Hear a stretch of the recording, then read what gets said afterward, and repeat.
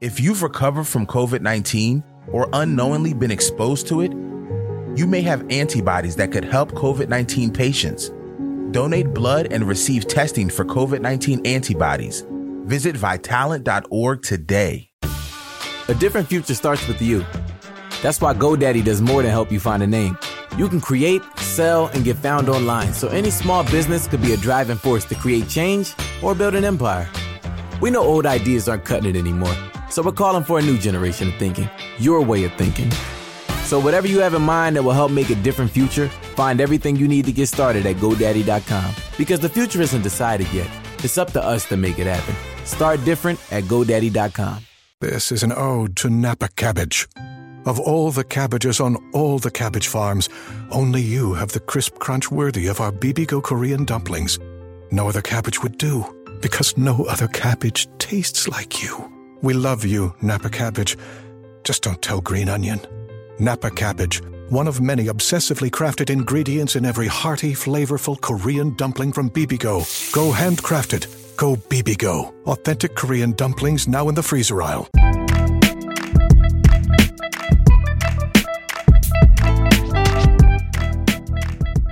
Hi, I'm Mark Reed Edwards. Welcome back to Confessions of a Marketer. Today, we welcome a fellow podcaster, Stephanie Cox, to chat about agility in marketing. Stephanie is the host of the Real Marketers podcast, where she has interviewed marketing leaders with brands such as MGM Resorts, Crayola, GE, Campbell Soup Company, and others. She's also VP of Sales and Marketing at Lumavate.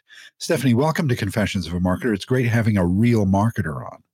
Thank you so much for having me. I'm excited to be here. So to start, can you share a bit about your background and what you're up to right now? Yeah, so I have been really in kind of the B2B or B2B2C world for over, 15 years now, primarily in marketing. I started off my career in digital at a medium-sized company and got to do a lot of really cool things early on. I like to say part of that was because back then in the early 2000s, not every company had a website. Social media was new, and they were like, "You're young. Can you figure this out?" And thankfully, it worked out well. Yeah. So from there, had the pleasure of working at a variety of organizations. So I've been in startups all the way through companies like Ingersoll Rand, which were 60,000 employees, $14 billion. And what I really did in the last 10 years or so has been focused a lot on mobile. So I've launched mobile programs in over 10 countries. Yeah. I've also been heavily in digital. So I've launched new products, expanded geographic regions, new brands. And then now I Lumavate for the last 3.5 years, where I lead the sales and marketing, customer success, and product teams. And tell me about Lumavate. What's that company all about? Yeah, so we are a platform for building mobile apps, and we're specifically designed for marketers to build those apps without a single line of code. Yeah. So one of the things in my history is I say if you've never done native mobile until you've been rejected by the App Store and spent a ton of money. I've been there. Right? It kind of gives you PTSD a little bit, because every time you submit to the App Store, you're like, please go through. And if you've done it for iOS, Android, and to date myself, even Windows and BlackBerry back in the day. Yeah. And we really thought at Lumavate there was a better way to do it. So we use a technology called Progressive Web Apps, which was started by Google 5 years ago and it's been adopted by Microsoft and Apple to deliver all of our apps. And more importantly, we actually enable marketers to build those without code. So in digital, you need to be able to move really rapidly. And a lot of times I say this as a leader, when did you need it? Well, yesterday. Right. And we're a platform that allows that to really happen. So imagine being able to dream up an idea in the morning in a brainstorm and actually build that app later in the afternoon, all by yourself. I'm old enough to remember coding websites in WAP, Wireless Access Protocol. I think that's what it was called. I kind of a precursor to all of that. It's fascinating to think about. It is. So much of the technology has changed, and it's changing rapidly, especially with COVID. Like the needs for businesses to move faster almost on a daily basis has really been astonishing. Yeah, I've been writing about that all day today, that COVID has changed the way businesses approach digital. Plans that were made for 2, 3, 4 years happened in months. And whether or not they were executed right, who knows? But they had to really become more agile, which is what we're talking about today, right? Yep, exactly.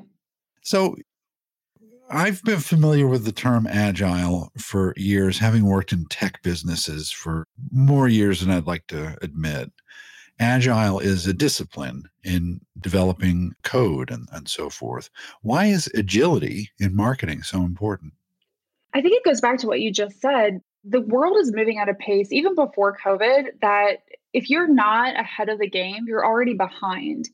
And I think that's what's so important, specifically in the marketing world, is if you really wait to get all of your research done, wait till you perfect your website design, test it 1,000 times, get a ton of feedback on it, iterate on it, et cetera, before you launch it, your competitors probably already put out 3 versions of their website and had real-time feedback from users and seen real user behavior. And to me, that's what is really most important about agility in marketing is you have to be ahead of the competition. And the only way to do that a lot of times is through speed. Now, I think creativity and having a really smart approach to marketing is also still very important, but none of that really matters if you're behind the 8 ball all the time. Right.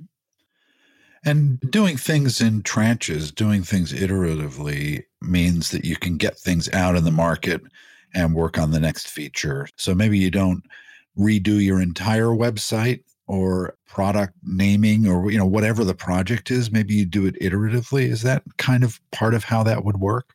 It really is. And I'll give you a personal example. So we just launched last month our new website. So kind of a new version of our website. And I would tell you, I was on a call today to someone that it's an evolution. Yeah. And what I mean by that is it's like 80% of the way where we want it. But we didn't get to all the pages we want to create. We didn't get to all the graphics aren't exactly what we have in mind. They're our first iteration. Yeah. And really what our hope was, let's get it in market. Let's see how people use it.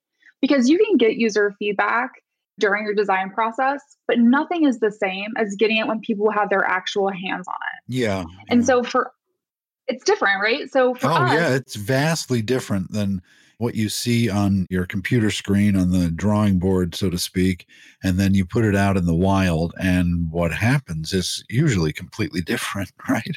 Exactly. So for us, we really wanted to get it out there, start getting reactions to it, and then start rolling out the other pages. And we were strategic with it, right? So we did all of our primary traffic pages we did first, and more of our kind of tertiary pages that we get little traffic to is the stuff that's kind of as a follow on. And then we're constantly planning on iterating and testing on that, right? So we'll be running conversion rate tests every single month to see what's working, what's not working. If we start changing imagery, cut colors, different button CTA text, what happens? And using that as a way to constantly improve. I think the challenge a lot of marketers have, especially if you're in the age range that I'm in and you've been doing this 15 plus years, is you grew up where print was still a big deal, right? So a lot of the early marketing that I have, even though I started in digital, we still did a lot of print. Sure. And so by nature, we're perfectionists.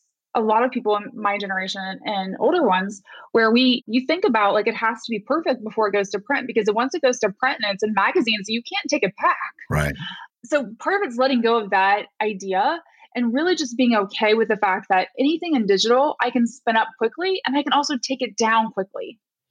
So although I will say that if you have a typo in the description for your podcast, making that change and getting it to hit Apple and Google and all the other services is next to impossible. Yes, I agree. once it's out there, forget it.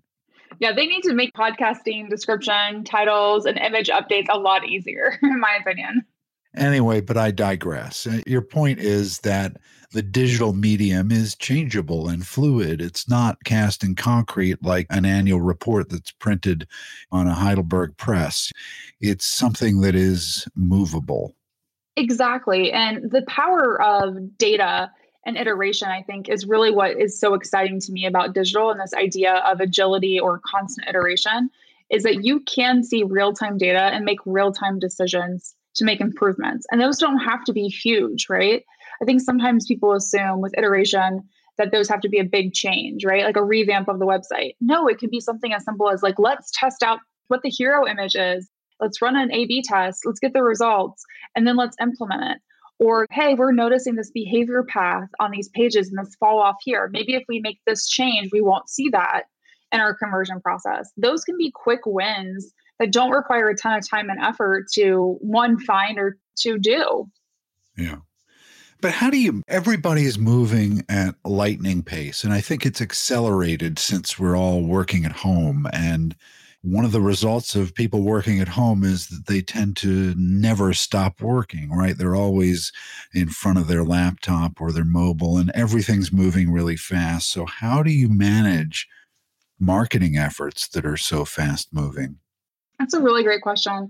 It's funny that you mentioned that. My husband and I actually sat down last night. We're like, we've not taken hardly any time off this year. Yeah. And we literally went through taking off some days for the rest of the year just because we need to recharge as much as probably others do.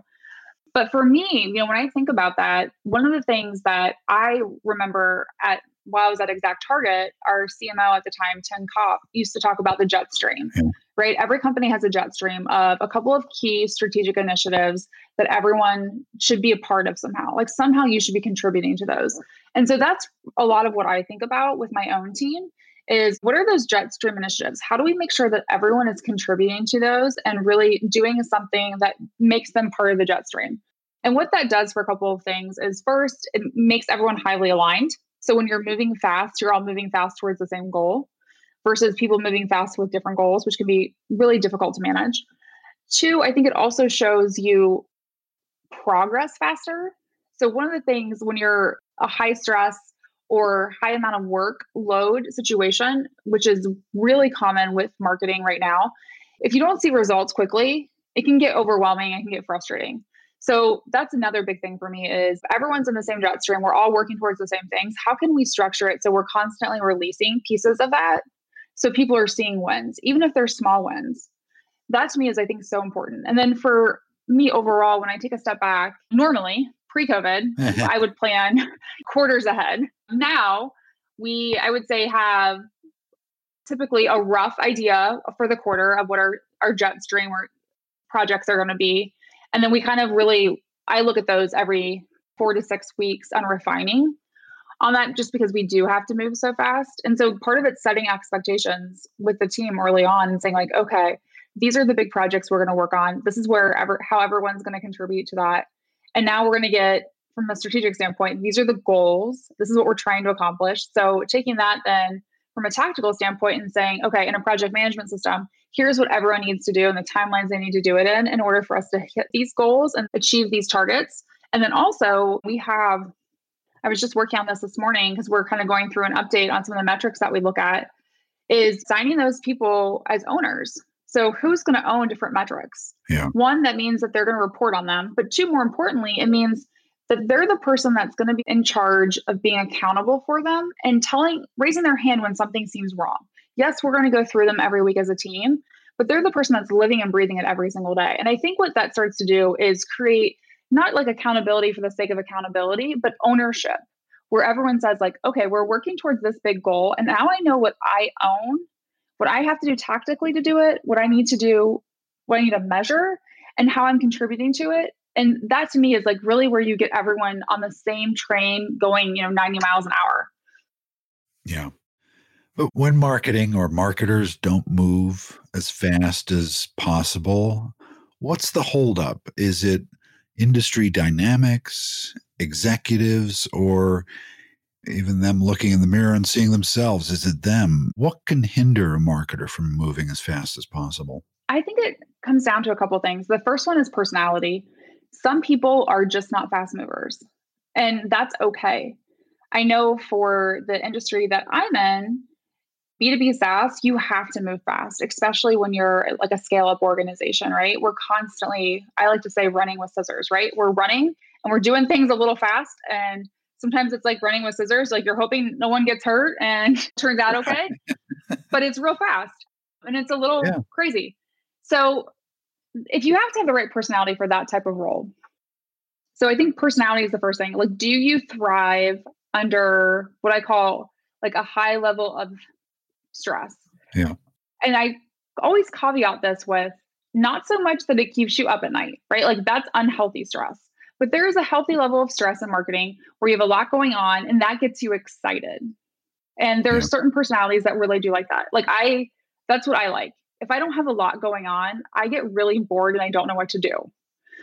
And so like this works well for me. It doesn't work well for everyone else. And so there are other industries that tend to be more slow moving, like manufacturing is a great example. If you're a marketer at a manufacturing organization, your product life cycles, you're planning those 5 to 7 years out. So when you're talking about packaging, right, that's something you have to do tomorrow. That's a 6 to 9 month project. So there's a lot more time that's spent in it. It's typically, are there moments of stress? Yes, there are. I'm not saying they're not, but it's just different. And the speed at which you're expected to move is different. So I do think personality first, are you by nature a fast moving person or not? And if you're not, what's the right, or if you are, what's the right industry? And making sure you align your personality traits with that industry. And then I think the other one, which is kind of like the caveat to them all, which is you can do that. But if you don't have a leader, whether that is a CMO, CEO, COO, whoever is really kind of like leading the vision for the organization that has a similar speed to what you have and what the organization needs, that can be a challenge too. Yeah. Right. So I've seen lots of people that work in what need to be high-paced organizations and have a high-paced team get very frustrated because their top-level leaders who are setting the vision don't move that speed, or they don't want that much change that quickly, right? And I've also seen on the flip side where you've had fast-paced CEOs at a slow-moving industry that get really frustrated because their team is slow-moving, right? And they want to go faster. So I think it really kind of comes down to those three things. And the perfect secret sauce is being honest and transparent about who you are and what works best for you. Finding an organization has a similar mentality. And you should be able to find that out in the hiring process. And then ideally, the leadership style also is that way. That is where I think you can move the fastest and also enjoy it the most. If you've recovered from COVID-19 or unknowingly been exposed to it, you may have antibodies that could help COVID-19 patients. Donate blood and receive testing for COVID-19 antibodies. Visit Vitalant.org today. Yeah, so let's talk about leadership. Mm-hmm. So think about going into a new organization, you just got hired, and you get in and you find that either the leaders that you're reporting to don't want to move at 90 miles an hour and you want to just floor it, or the team you have is stuck in the ways of the past. How do you make that work for you and move the organization as fast as it needs to move? Yeah. So for me, it's always about being upfront in the hiring process. So I always tell people, if you are looking for someone to come in and listen for 90 days and then start to make changes, like I am not your person. I am the person that's going to like sit on her hands for the first 30 days and try really hard to not come in and blow stuff up. Yeah. Because that's my personality trait. So I think one is making sure you're really upfront in the hiring process about what kind of leader you are and what they should expect from you. Right. Now, and in some cases, I've talked to in my career organizations where they're like, oh, that's not what we need, or like that wouldn't work well for our culture. Okay, great. Then I'm not a good fit for you. And nice chatting, right? Exactly. And that's okay because you're not going to be happy with me. I'm going to be super frustrated. So I always encourage, especially senior marketing leaders, to be really upfront and honest about what their leadership style is when they come into a new role, and not say like, oh, I could sit for 90 days. Because if you haven't done that before and you're used to moving fast, you're going to go crazy. I think the other part that I always like to tell people, and it's really during the hiring process and quickly thereafter, like once I come on board, is here's what you're going to get from me. And some people will say they're 36, 90-day plans. I do those sometimes during a hiring process. Sometimes I don't, depending on the role. But I always tell them, like, here's what I'm going to do. And I just at a high level construct. I'm going to come in, I'm going to talk to these people. I'm going to need your blessing that I can do this. I'm going to do this. And then I'm going to come to you with exactly what I'm going to do. And it's probably just based on what I know so far, going to be things like X, Y, and Z. Yeah. And setting that up front from a hiring process really helps me go based on their reaction, whether or not like they're actually going to be truly supportive, or if that's something that makes them a little uncomfortable. And then when I come into a role, we do the same thing, right? So I'm usually coming in with a list of like, okay, I know you're going to have onboarding. That's great. But here are the other like 40 people that I know I need to talk to. So, because I need to learn everything I can about your organization and how it operates so I can make quick decisions and start making real changes. Yeah.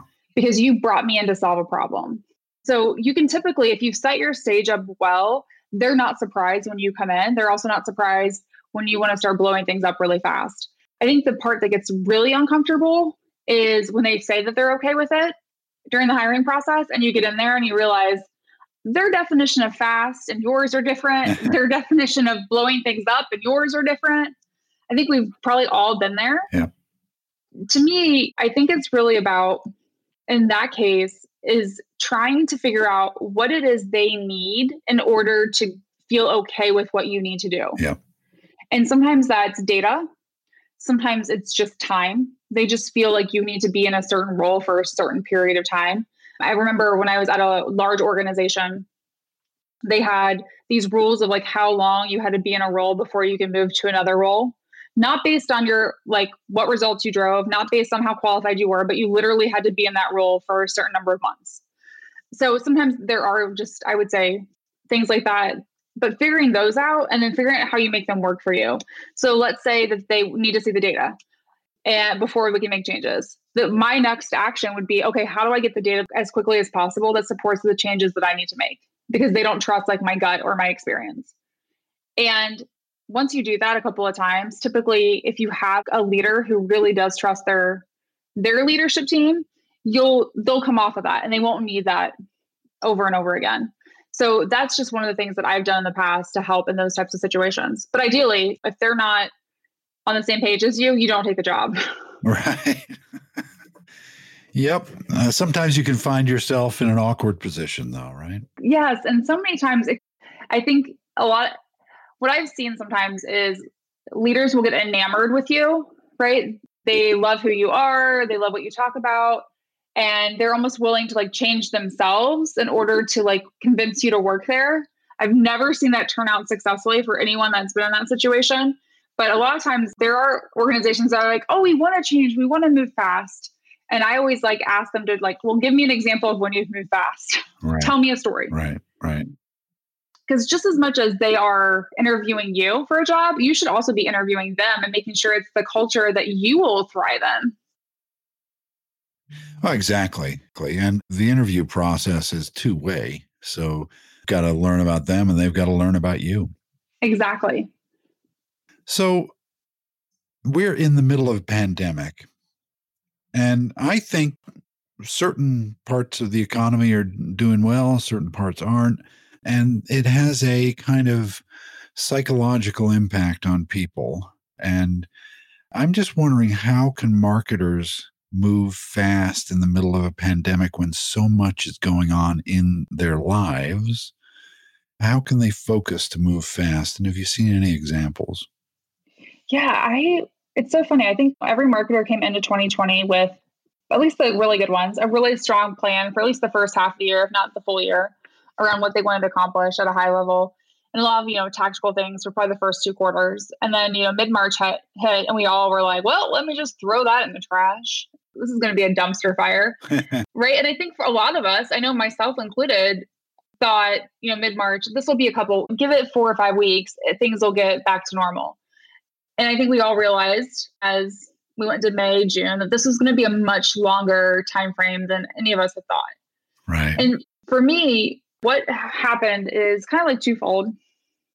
One, how quickly can you think about turning off spend that isn't generating the type of ROI that you need, or conserving budget? Because a lot of marketers, if we're being really transparent, had their budget slashed.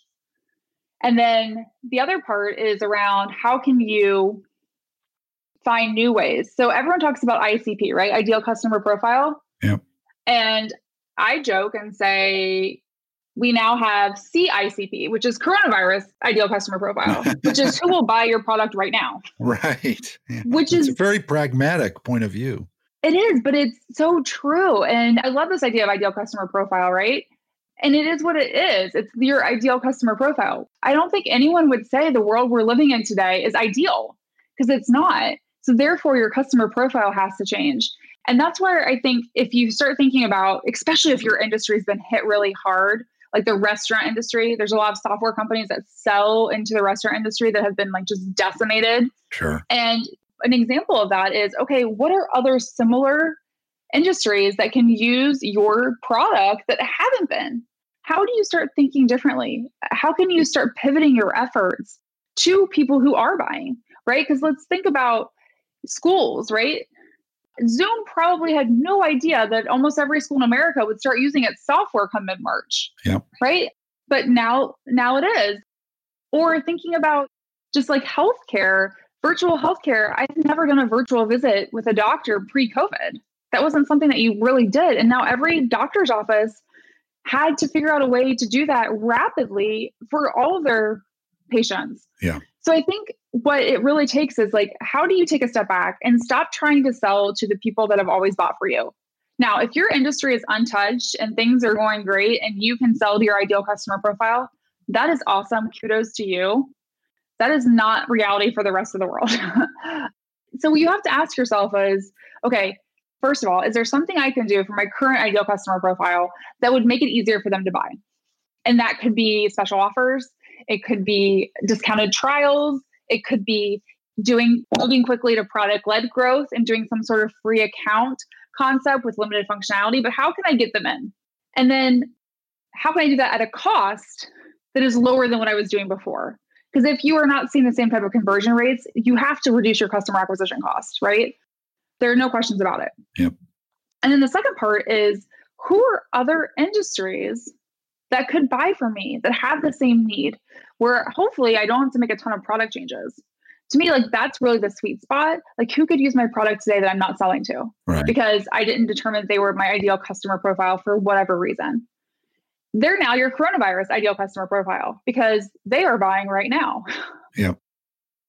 Nonprofits are a great example of that, right? Nonprofits weren't doing a ton previously and buying a lot of technology, but now they can't have a lot of their gala events where they raise a lot of money. So they're trying to find other ways to do that virtually, right? So if you provide a virtual event solution, nonprofits might be a target that didn't make sense for you before, but could make sense for you today. So I really encourage people to think about that. And what might be really interesting that I'm personally curious about what will happen is once we're through COVID, whenever that might be, which is probably longer than all of us would hope, does your coronavirus ideal customer profile actually become your ICP? Sure. How much is this really going to change your business? Because all of our businesses are going to be impacted by this. Our customers are going to drive us from a product standpoint in different directions than we would have thought of a year ago. And I'm really curious to see what that mix looks like. But I always tell people, if you don't have a C ICP right now, you are not paying attention. Yeah, it's plain as the nose on your face, isn't it? That the world is different. So that means the market is different. So you should approach it differently. You should. But I think so many people are just still going back to what worked before. Yeah. I mean, think about how many times you get an email that's like, I hope you're doing well. Or like in these. Oh, yeah, I'm great. Right? Like, sure. When the world goes back to normal or in our new normal, I'm like, how many, like, can we ban those from email? Do you remember early on in March, everybody was getting emails saying basically the same email from everyone they did business with about how they're concerned about you and hope everything's okay. And then that ended. Now they don't give a shit about you. Well, and here's the thing is, did they really back then either? Because like, to me, I got so many of those emails to your point that all I swear were like written by the same copywriter. Yeah.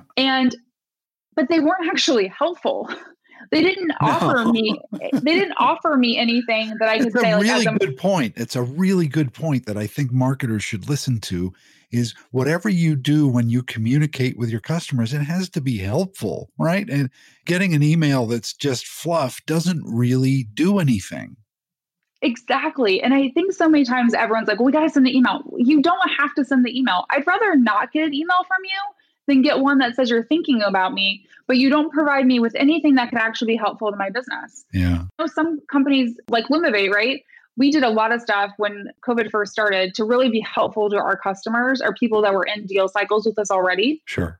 And to nonprofits. We let nonprofits use our platform free of charge and are continuing to do so as an example, because we want to be helpful, right? Like I can't fix the problem that you can't have a gala event where you used to raise money, but I can give you a free app on our platform so you can now use that as a vehicle to do that, right? Right. And those I think are really helpful ways to be helpful. And you don't have to give away product. You could also give away, right? Like we sell to marketers. We also give away our consulting services. Do you just need to talk to someone and brainstorm some ideas of how to engage with your customers or engage with prospects? Like use our team of experts. But really, if you're going to reach out to me, like you have to be helpful or you go in the trash. Yeah. Yeah. It's like the old line that you hear at every company you ever work at. Our employees are our most important asset. And they just say it because they've heard everybody else say it, so they said it. And I think when coronavirus started, people saw an email come from someone they're doing business with, and they think, oh, we better do that. Don't really know what it means, but put something together and send it out to all of our customers instead of thinking about it. And that's where I think agility is kind of confused. Doing something fast is different than being agile, because when you're agile, you're doing the right thing fast, right? Right, exactly. And you're thinking about it, right? So if you think about agile development from actual code and development perspective, right? You're thinking about sprints and figuring out what does the business need and how long is that going to take and how can we do that in the way that drives value the most? Yeah. And that's still so important in marketing, right? Like you can do crappy marketing fast. You can also do strategic marketing that drives your business forward fast too. Yeah. So it doesn't take away the need for having a good strategy and being really smart about the channels that you use, the messaging that you use, the creativity that you use. You still have to have those, but you can also do those in a way that is more rapid. Yeah. Well, I really enjoyed this chat, Stephanie. Thanks so much for joining me. It was a lot of fun. My pleasure. I enjoyed it as well. All right, that does it for this week. Thanks for listening. I'm Mark Reed Edwards, executive producer, writer, and host of Confessions of a Marketer. Shep Salau is my producer, helping put together the shows every week. Annalyn Timball is my assistant, and she helps with guest relations and getting everything scheduled just right. Thanks, Shep and Annalyn. Confessions of a Marketer is a trademark of Podco Media Networks, and this episode is copyright 2020. Stay healthy, and see you next time.